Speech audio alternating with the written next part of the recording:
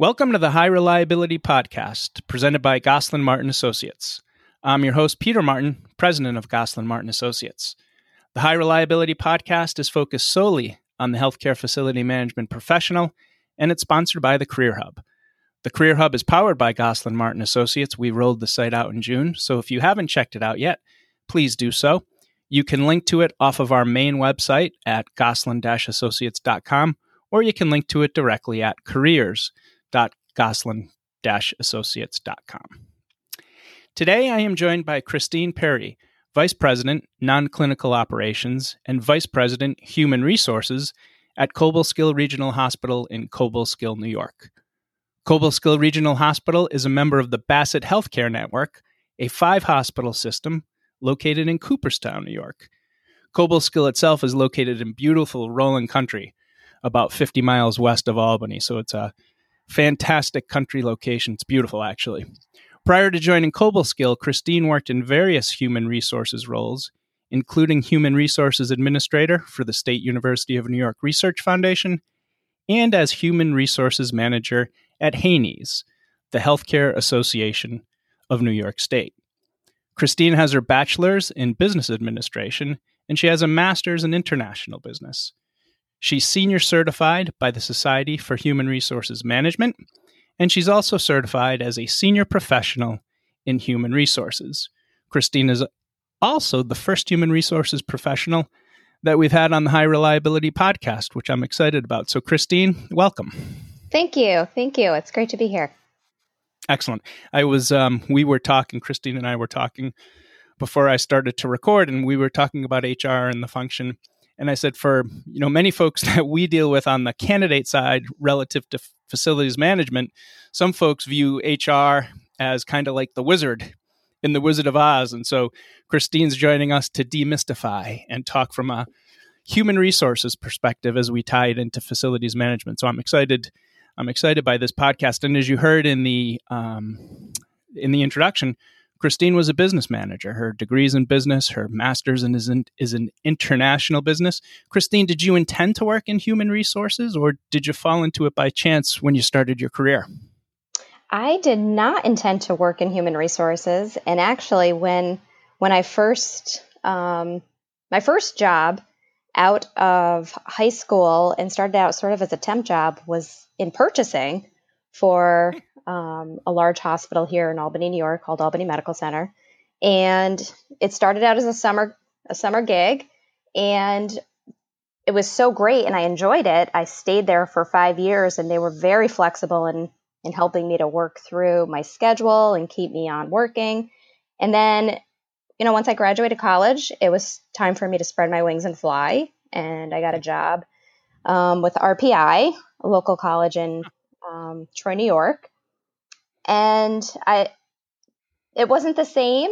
The purchasing department there was not the same as what I had experienced in the hospital. And I was sort of starting to figure out, what do I want to do? And somebody who I sat on a committee with said, "Hey, we actually have an opening in HR for a benefits specialist." And truth be told, I had no idea what my benefits even were as an employee. So here I was applying for a job, and I had no idea what my benefits even were. But it was great. I have to tell you, the gentleman who hired me at the time was looking for someone with budget experience, of which I had none of, and somebody clearly with benefits experience, of which I had none of. But I think I had a passion for learning, and he took a chance on me. And I like to think I did a really great job, and my passion remains to this day with all of the different functions you have within HR, whether it be recruitment or employee relations, benefits, retirement. Benefits and retirement are truly my passion. Within that realm, I like the compliance aspect of it, but also it also gives you a chance to partner with your CFO and your finance folks, because they, of course, always see you as spending money. And I like to show the value, for what we're actually spending. So Yeah. Excellent. It's interesting. You know, and I'd imagine probably, and you must see this in your HR, your employee, when you're wearing your employee hat. I think the one thing, and the word you used was passion. I think the one thing that makes anybody successful, we always say it in healthcare facilities, but it's probably any field, is passion. And if you have it, then you probably have the fundamental block that you need to succeed. Right. I agree. I couldn't agree more. You had mentioned, and I know we didn't want to go back to your high school, but you had said that purchasing at Albany Med was a bit different than purchasing at RPI. What was the difference between purchasing in healthcare and purchasing in academia at higher education? I think it may have been maybe the person I was reporting to at the time played a big portion into that. My role when I went to RPI was very unique, and that part of my time was shared with an IT function, and the other part was shared specifically with purchasing. So it's cut in half, which is interesting because that trend sort of follows me where I go. Since I have, I think, about 4 different roles right now where I am. I truly love it if there isn't a tug of war for my attention and where my priorities should be. And that push and pull as to where some folks felt my priorities should be, where I felt I was making a greater impact. Sometimes there was some challenges there, and so I just felt like, we're all sort of tugging at me, and I didn't enjoy that feeling. So I think I made the right move. Yeah, no, it would appear so. And it's interesting. I mean, you're the VP of non-clinical operations and the VP of HR. So what is it that you do? What is it that you're accountable for? I guess the HR is maybe self-explanatory, but what is it from non-clinical and HR? What does it mean? So I have a unique role within the Bassett Healthcare Network, specifically for Cobleskill. I'm the VP of HR, and I'm also the VP of non-clinical operations, and that is providing oversight to our dietary function, our facilities function, emergency preparedness, security, and then my scope expands beyond just the Cobleskill hospital, but also I provide executive HR oversight for the HR function at 2 other sister hospitals within our network. Well, so that's a split and expansive role. Is it difficult to manage it all, or how do you manage it all? I manage it. I think I am most successful because I do a very good job of managing my time and staying very connected with those people who report to me. I don't know if I would be so successful if I had a number of different supervisors micromanaging my time and pulling at me. I do have day-to-day HR leadership on site at all 3 of those hospitals, and I try to tend to focus my attention on the bigger strategic initiatives and finding some common threads in how we can align ourselves to create a more consistent applicant and employee experience for the employees across our network. Has we're all impacted by COVID, and I really didn't want to go this direction because I think people are COVIDed out. But in your role, HR is such a outward-focused, touching, people-focused line that you are in. Has it been difficult working remotely, working in HR, and still being able to connect and problem solve and do everything it is that you do on a daily basis when you're in the hospital? Now you have to do it remotely. Has that been a challenge? Right.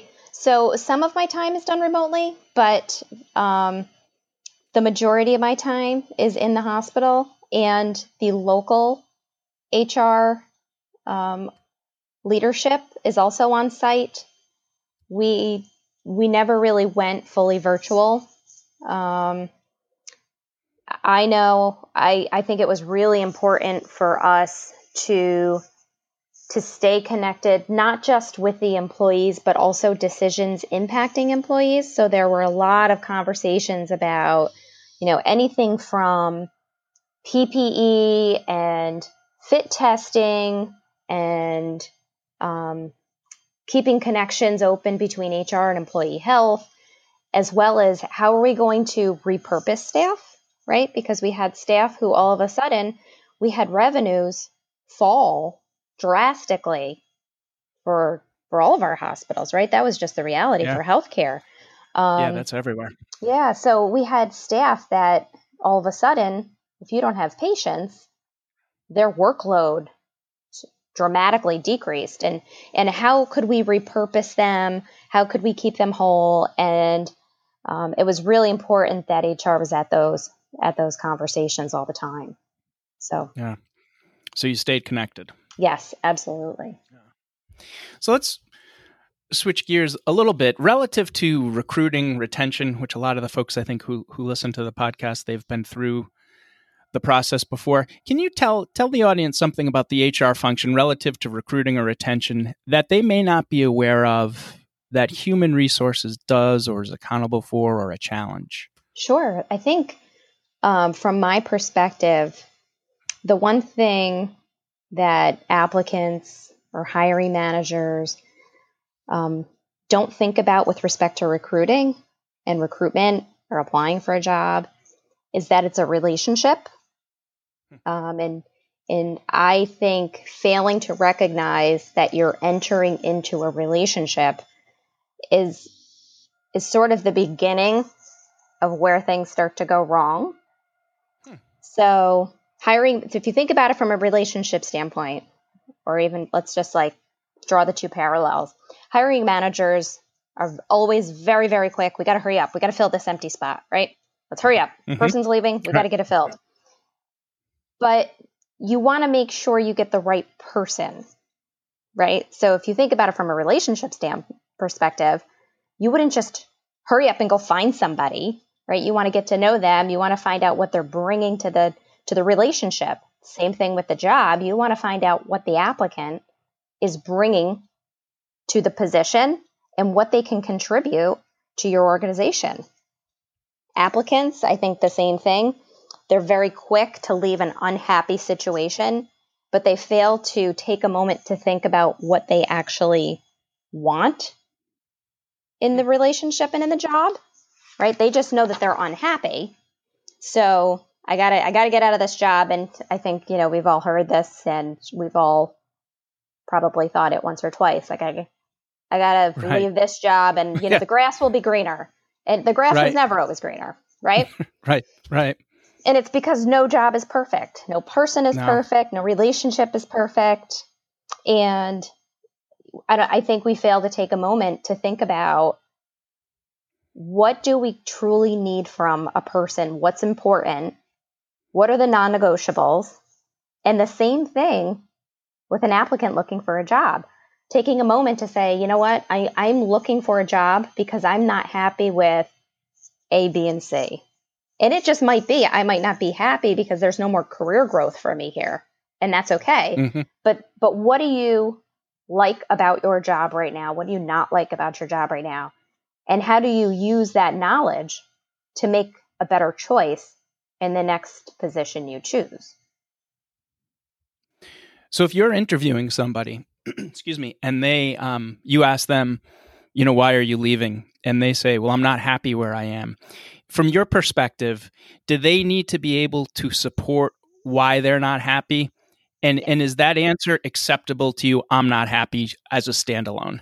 My follow-up question to that question is always why. Tell me what makes them happy. Do you ever get applicants when you ask them why, who they can't express why?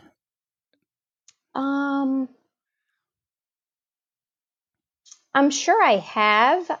So interestingly enough, I know I have, so there's also the fine line, right? There's the common courtesy of not divulging and, going down the path of how awful maybe a situation is.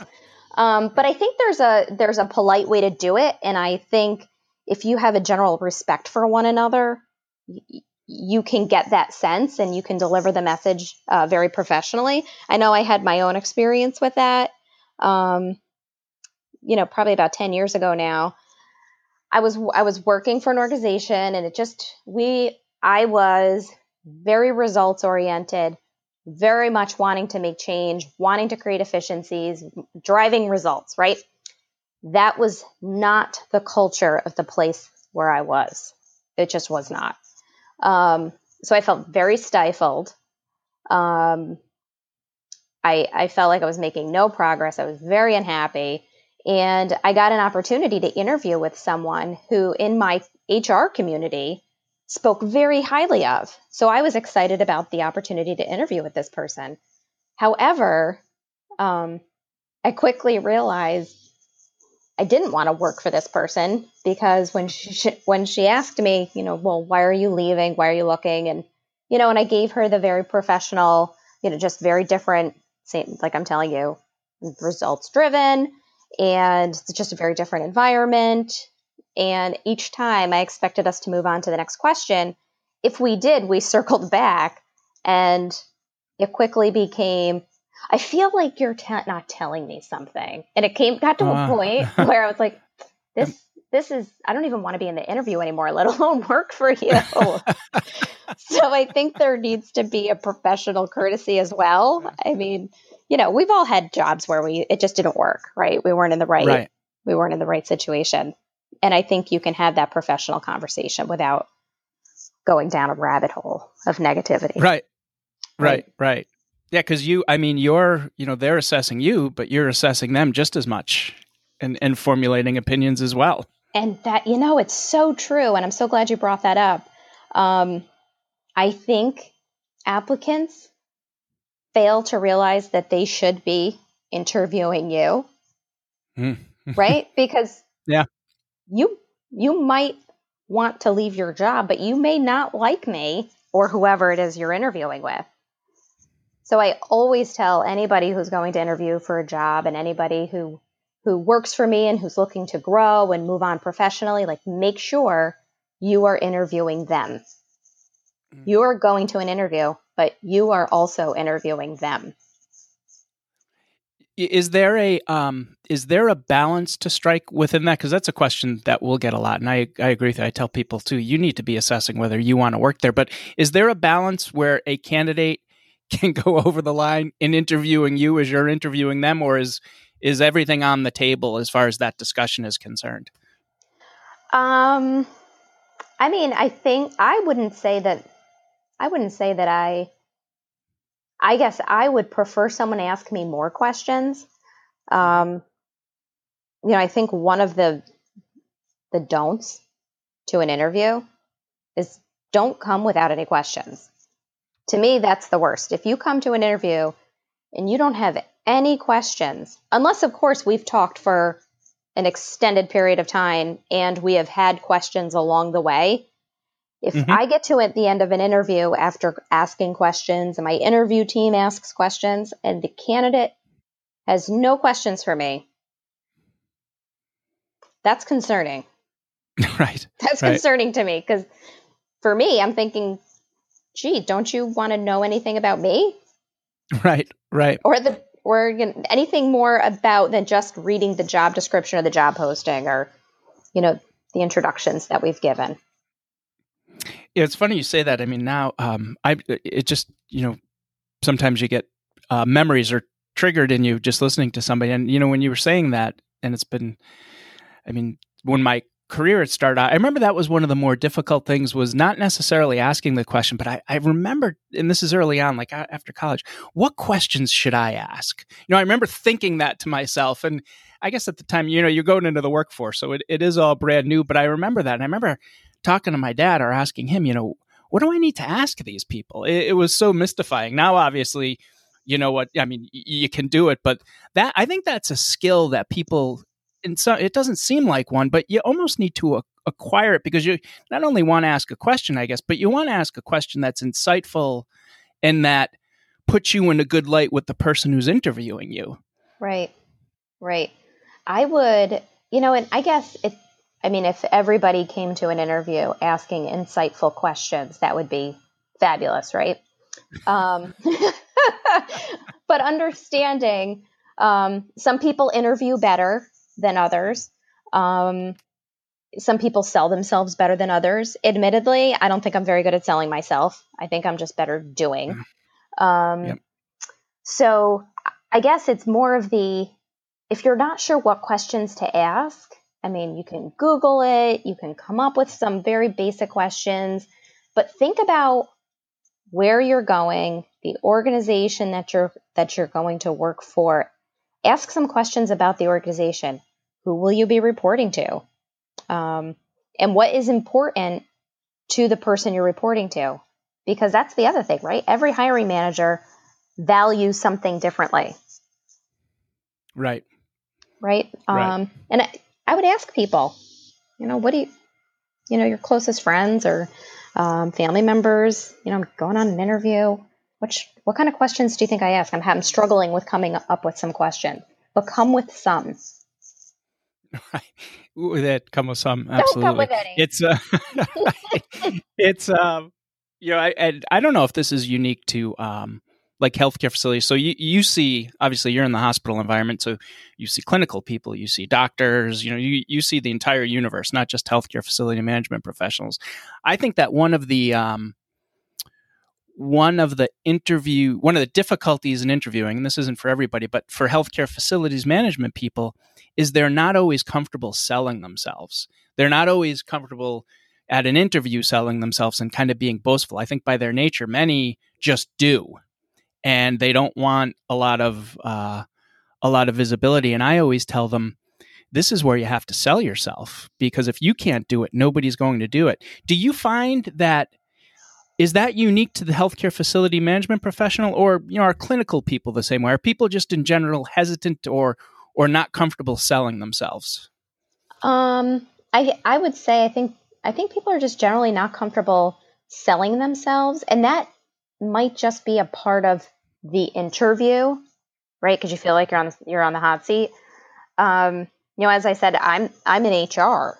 I'm not comfortable selling myself during an interview, right? Right. Right.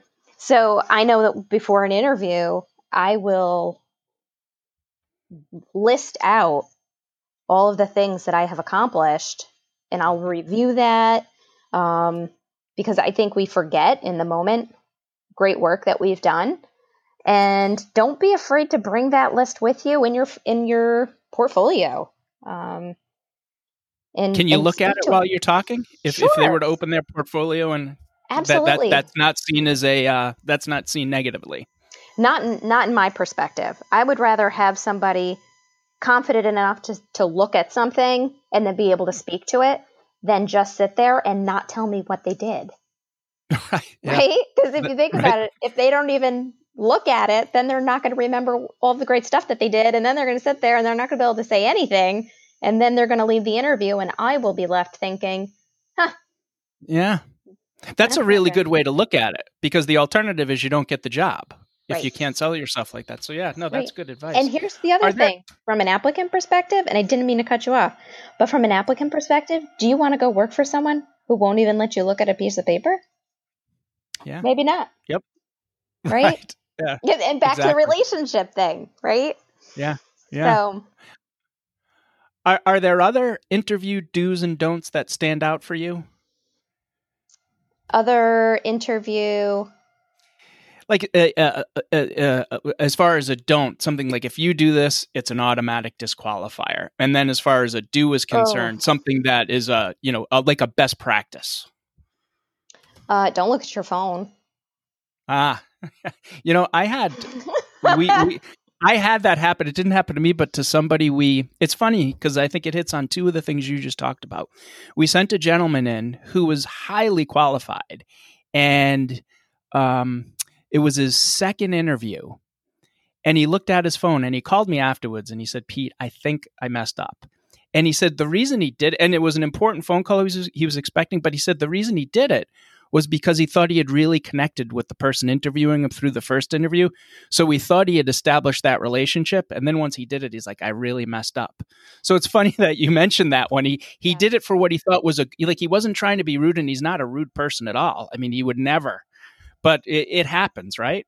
Right.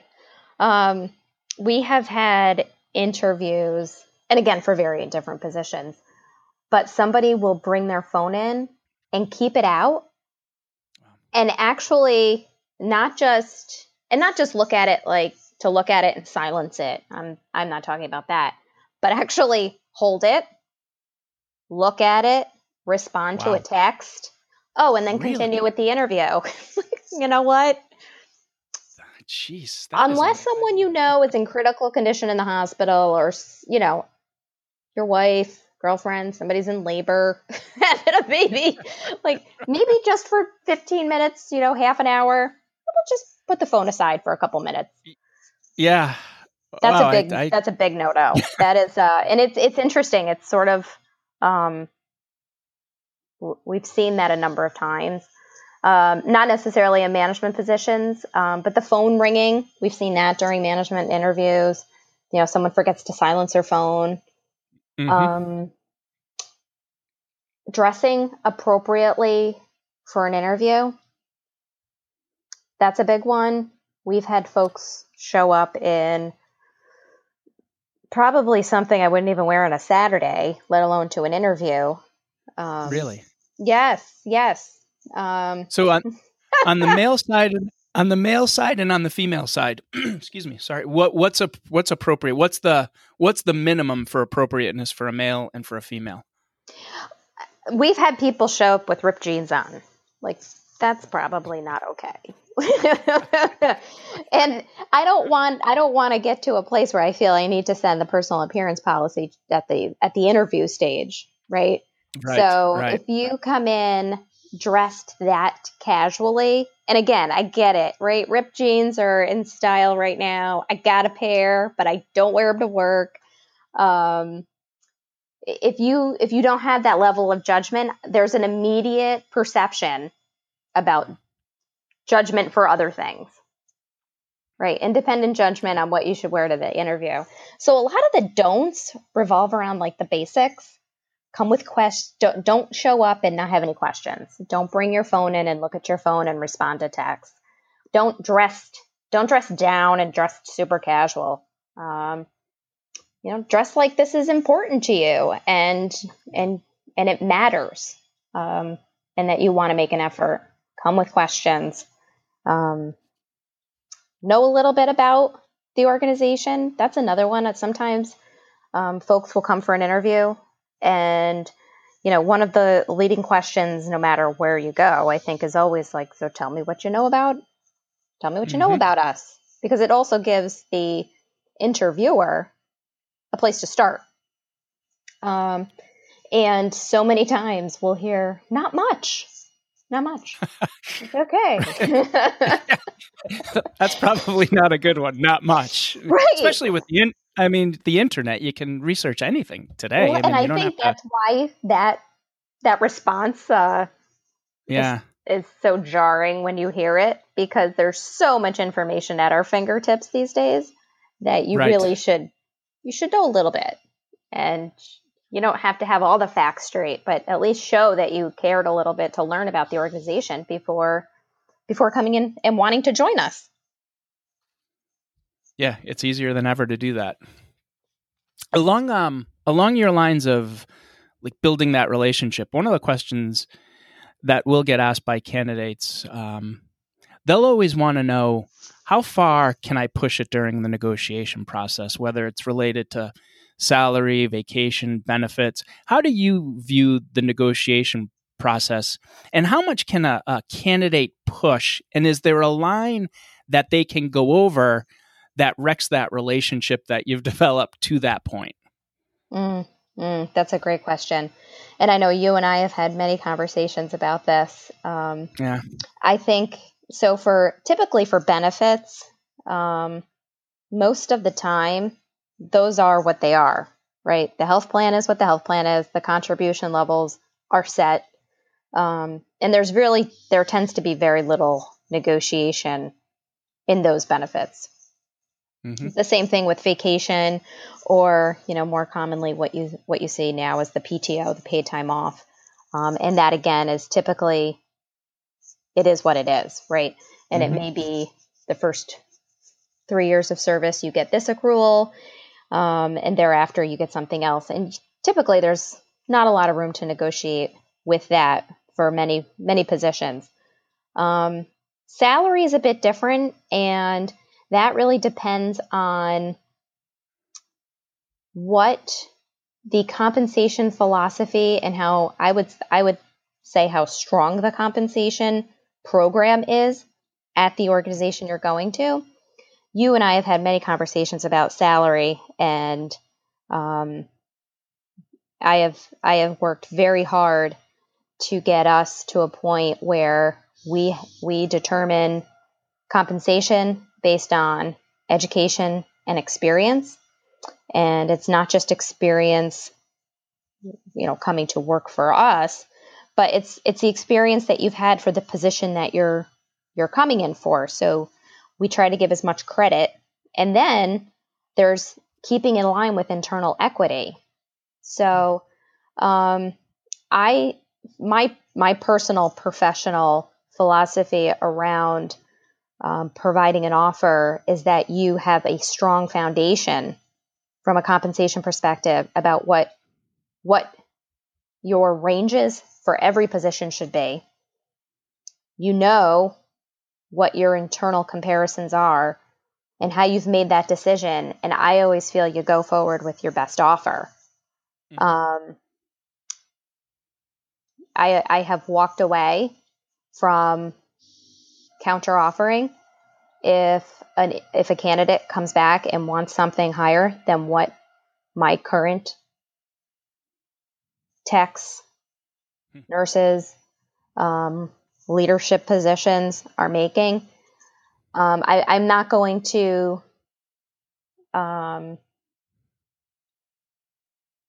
downgrade the current salaries because someone who hasn't even joined us yet is demanding more. And I think too often applicants hold salary as their number one thing that's important to them, and they fail to look to see if this is even the job that's going to provide them with job satisfaction. We have and I may feel this way because we have a very strong compensation program that we can speak to, we can validate, that is equitable amongst our internal staff. But we have had people, employees come to us and say, I can make $1 more an hour, $2 more an hour someplace else. Now, I know from an HR perspective, well, that someplace else may be 2 times bigger, 3 times bigger, right? Larger organizations going to pay more. That's hard for an applicant to understand. But those folks have left because money was important to them. Mm-hmm. But they've also come back because when they got there, maybe safety wasn't as important. Maybe employees weren't as important. And I feel like those, we can't offer, we're a small organization, we're healthcare, not-for-profit. We can't pay over and above the market for every single position. So what do you offer your employees? And we always offer employees a safe place to work, a place where they feel appreciated, a place where they're recognized, a place where hopefully they all feel they're heard. And sometimes that's not important until you don't have it. Right. Yeah. That's interesting. And there's probably not an answer to it, but I guess I'll ask from your perspective, and maybe it depends on the age of the candidate as well, but is money the driver for the majority of people? And this is just as in the facilities, like across the board, is money the main driver? Is organization, I guess, is there anything that predominantly sticks out as a percentage that this is the one thing that drives the majority of candidates in their decision making? I think it's money, because Money. they don't know yet what the culture is like. I think it's the big sell when you have people leave for more money and then they come back, because then you can demonstrate maybe it wasn't worth it. Right? Maybe I feel like I'm important at this organization. And that goes back to, I think, what I was initially saying about the recruitment process. What is it that will make you happy, right? Because initially you're going to think it's money. Right. But once you get through a couple paychecks, that satisfier is now just an expectation, and you're left with a job, and you're left with a supervisor, and do you even like them? Right? Right. It's because like a if start. You don't do you even like them? Do you even like them? Yeah. If you don't like the job, or the job really isn't what you wanted, then you're not going to be happy anyway, even though you got the money. Or maybe you like the job, but you have a really awful supervisor who doesn't recognize you, who doesn't reward you. And then the money's not all that important, because now you've gone through a couple pay cycles. It's an expectation. And now you just feel crummy coming to work, because you work for this person who doesn't really feel like they don't care about you. Yeah. So that's why I always say, what is it that will make you happy in the job? What professionally are you looking for? Yeah. That fit is so critically important, because without it, it's like you said, eventually you'll become miserable.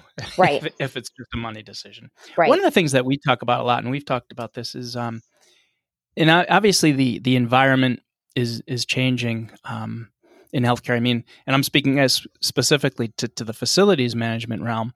If 5 years ago, even more so 10 years ago, you could get away with being technical, being really proficient technically, but maybe on the soft skill, the communication, the listening, all of those leadership, maybe you didn't have to be as strong. Now you need to have both.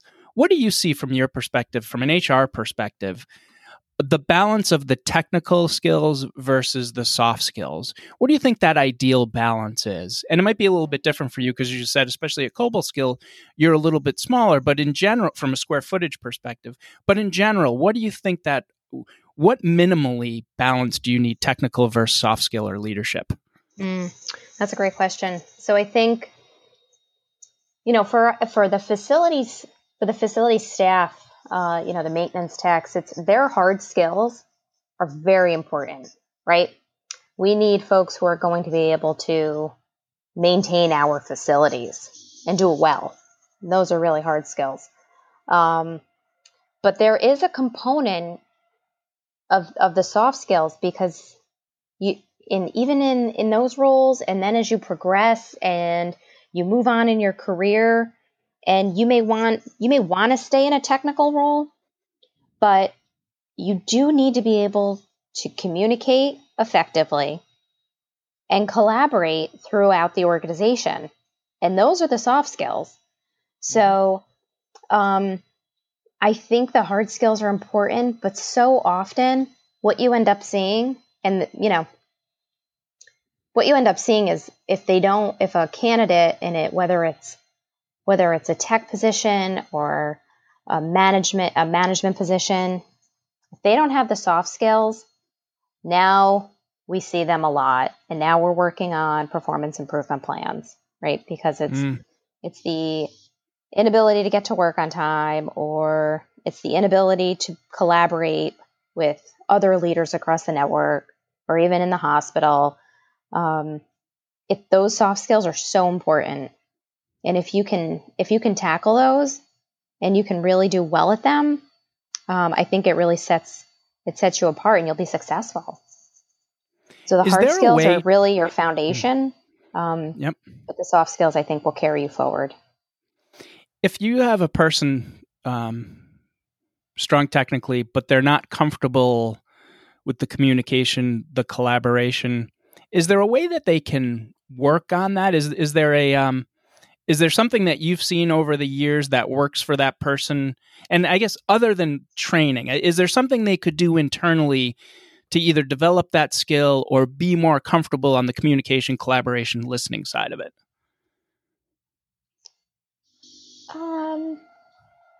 Yeah, and I guess the thing is the soft skill of being able to communicate and collaborate, it doesn't have to be getting out there and being the cheerleader, right? That is by no stretch of the imagination the leap that you need to take with that. But you can be soft spoken and still very effective, or even more introverted than extroverted, and still have success, right, in collaborating.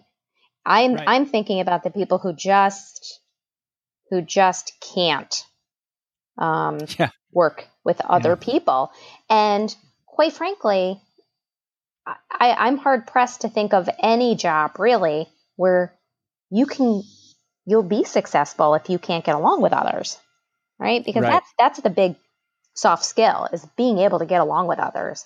And I don't think, other than, being respectful in your communications and thinking about how you're communicating, you can be very, very successful. It's those who struggle. I'm thinking of, some of our folks who struggle in this area, and providing them with communication training, providing them with some coaching, some counseling. I know I'm thinking about somebody in particular who I've had many conversations with, and I've come out and told this employee, this is how you're perceived, right? And I shared this with her because we've developed this rapport, and she's open to hearing it because I've developed the rapport with her.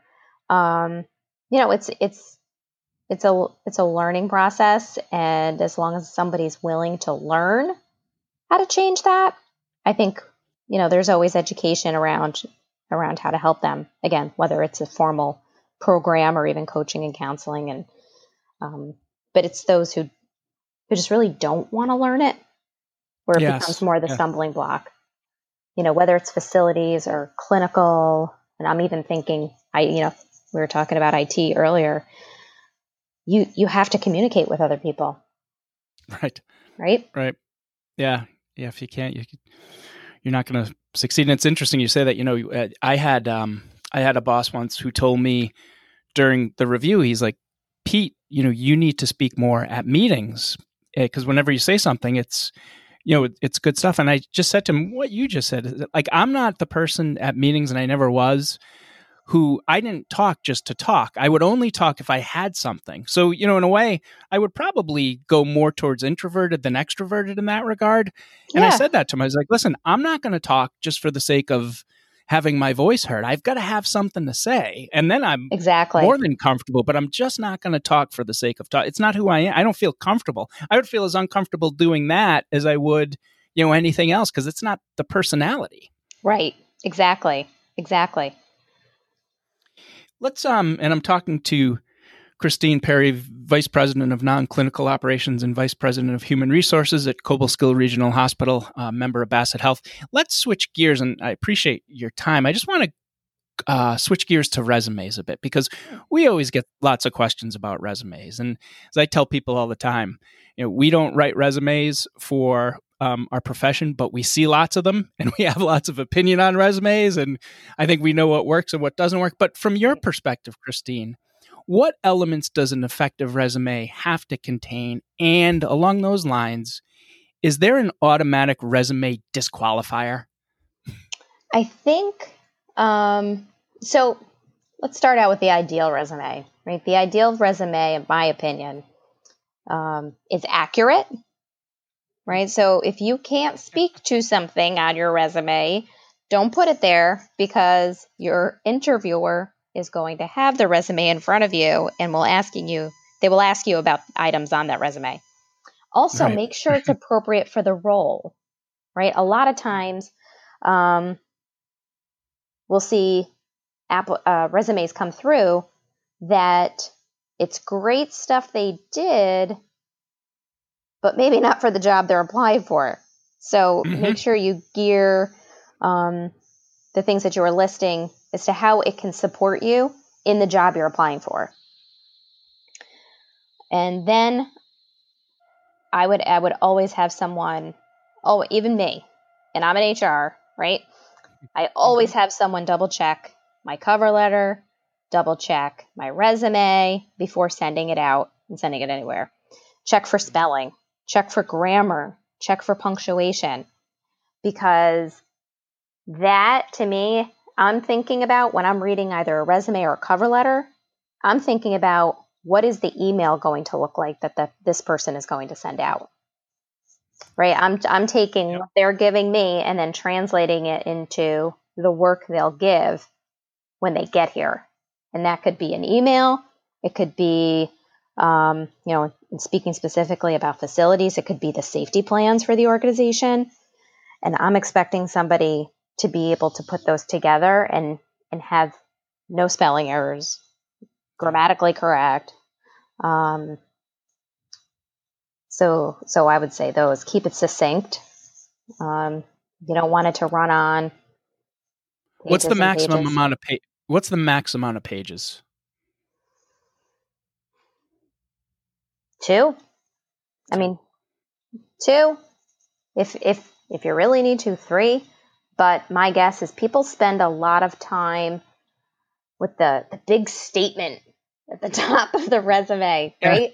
Yes. And again, this is like my professional opinion, my personal professional opinion, but I don't need to, I mean, it's nice for you to share your aspirations, but I want to see what you've done, and hopefully some of that can get put into a cover letter, and you can explain to me how your aspirations fit into the role you're applying for at my organization. Right. Education, highest level that you've completed that's applicable to the role. So some of the stuff, I think a lot of people think a lot more stuff there is great, but make it the right stuff. Right? Yeah. Yep. And it's funny you mentioned the aspirational thing. I tell people all the time, and I don't know if this is accurate, but I was like, if somebody else can write it, especially on the aspirational stuff, if it's kind of an empty word and, motivated, passionate, it doesn't really mean anything because it's not an action, and it doesn't, and anybody could really write it, and you can't prove it. Right. And, maybe and the other thing too is sometimes those aspirational quotes that turn into paragraphs, they're not even applicable to the job you're applying for. Like that never got updated. Mm-hmm. So, right. Yeah. Right. Like maybe you're applying for a number of different positions and you forgot to update that section. But you're not going to have to worry about your employment, right? No matter where you're applying to or what position you're applying for, your employment, past employment doesn't change. Your education doesn't change. Your certifications don't change. So succinct, appropriate for the job, make it accurate, and then double check your grammar, your spelling, and your punctuation. One last question, and I don't know if this is true or not, but I say it a lot to the candidates that we're working with when when I'm looking at their resumes. So is this an accurate statement or not? And I tell them, I think the way you have to think about it when you're sending a resume to HR, this isn't their only role that they're trying to fill. You're probably overwhelmed with roles, and you're just, you're looking at people. HR is looking for reasons to remove you as opposed to move you on. So you have to put your best foot forward and put accurate information at the front to grab them as opposed to wasting space. Right. Is that good advice? Is that accurate? That is accurate. That is, yes. Yes. Yes, absolutely. And that's why I said, like, I know people love putting these aspirational quotes, but as you said, recruitment is just one of many functions and many tasks that HR is charged with every single day. And if we can, we know what the qualifications of the job are, and if we can look through a resume, and a hiring manager can look through a resume and see, boom, boom, boom, those are the things that we need and they're qualified, then you move on. But if we have to sift through a lot of information, I feel it starts to just muddy things down. Yes. Yeah. It is, God, you could spend so much time on resumes, but people putting personal information down, stuff like, avid gardener, active in my church, NRA member, like that type of stuff. No. I always tell them, take it out. Is that, that's still out, yes, right? You don't want to. Yes. Oh my goodness. Yes. Yeah. I remember receiving a resume. This was years ago. And the person shared their wife's name and age and all of their children and their names and ages and all of this personal information. And I thought, if I was your wife, I would be offended and insulted that you're sharing all this knowledge. And I'm not sure how it relates to the job. Right. I agree. And I tell them, I said, listen, I think it's, it's great that you have all this and you're interested, but you gotta take it out. It's not going to help you get the job. And in fact, it may work against you at times. You just never know who's looking at it. And I would say that it would work against you. In my scope and in my reference, and I would find that the person found it hard to stay on task, and that they couldn't follow the direction. And then I would worry about what, So let's think about, you and I have worked on a number of searches together, and like if I think about those searches, if someone submitted a resume with all of that other stuff on it, I would immediately think, how are they going to chair my EOC committee effectively? Mm-hmm. Right? I would immediately think, oh no, those committee meetings are going to go off on tangents talking about his gardening or her gardening. And yeah. So I always try to bring it forward, and what on paper will the person look like in the job when they're doing it. And that's excellent advice, actually, for people to think about as they're doing their resumes. One of the things I always tell them to do, if you're writing a bullet, and if you read it, and if somebody else can write it, like we were talking about, then you're probably not being specific enough or accomplishment enough. Right. That's the other way to look at it too. Like, how does that translate out into the field and out into your relationship? So there's definitely an art to it, and it's an imperfect science, but it's unfortunately a necessary one. Right. And I think the best advice is take a look at the job posting. And typically in a job posting, the qualifications and what the organization is looking for is listed. Yeah. Tell us that you have all of these things. Yep. Right? Answer the questions for us. And that's the quickest, easiest way to at least move forward for round 1, right? And then round 2 and 3, it's more of a cultural fit and organizational fit and job satisfaction. Excellent. Christine Perry, Vice President at Cobleskill Regional Hospital in Cobleskill, New York. Thanks for joining me today. It was a great conversation. Great. Thank you, Peter. This was wonderful. I appreciate it.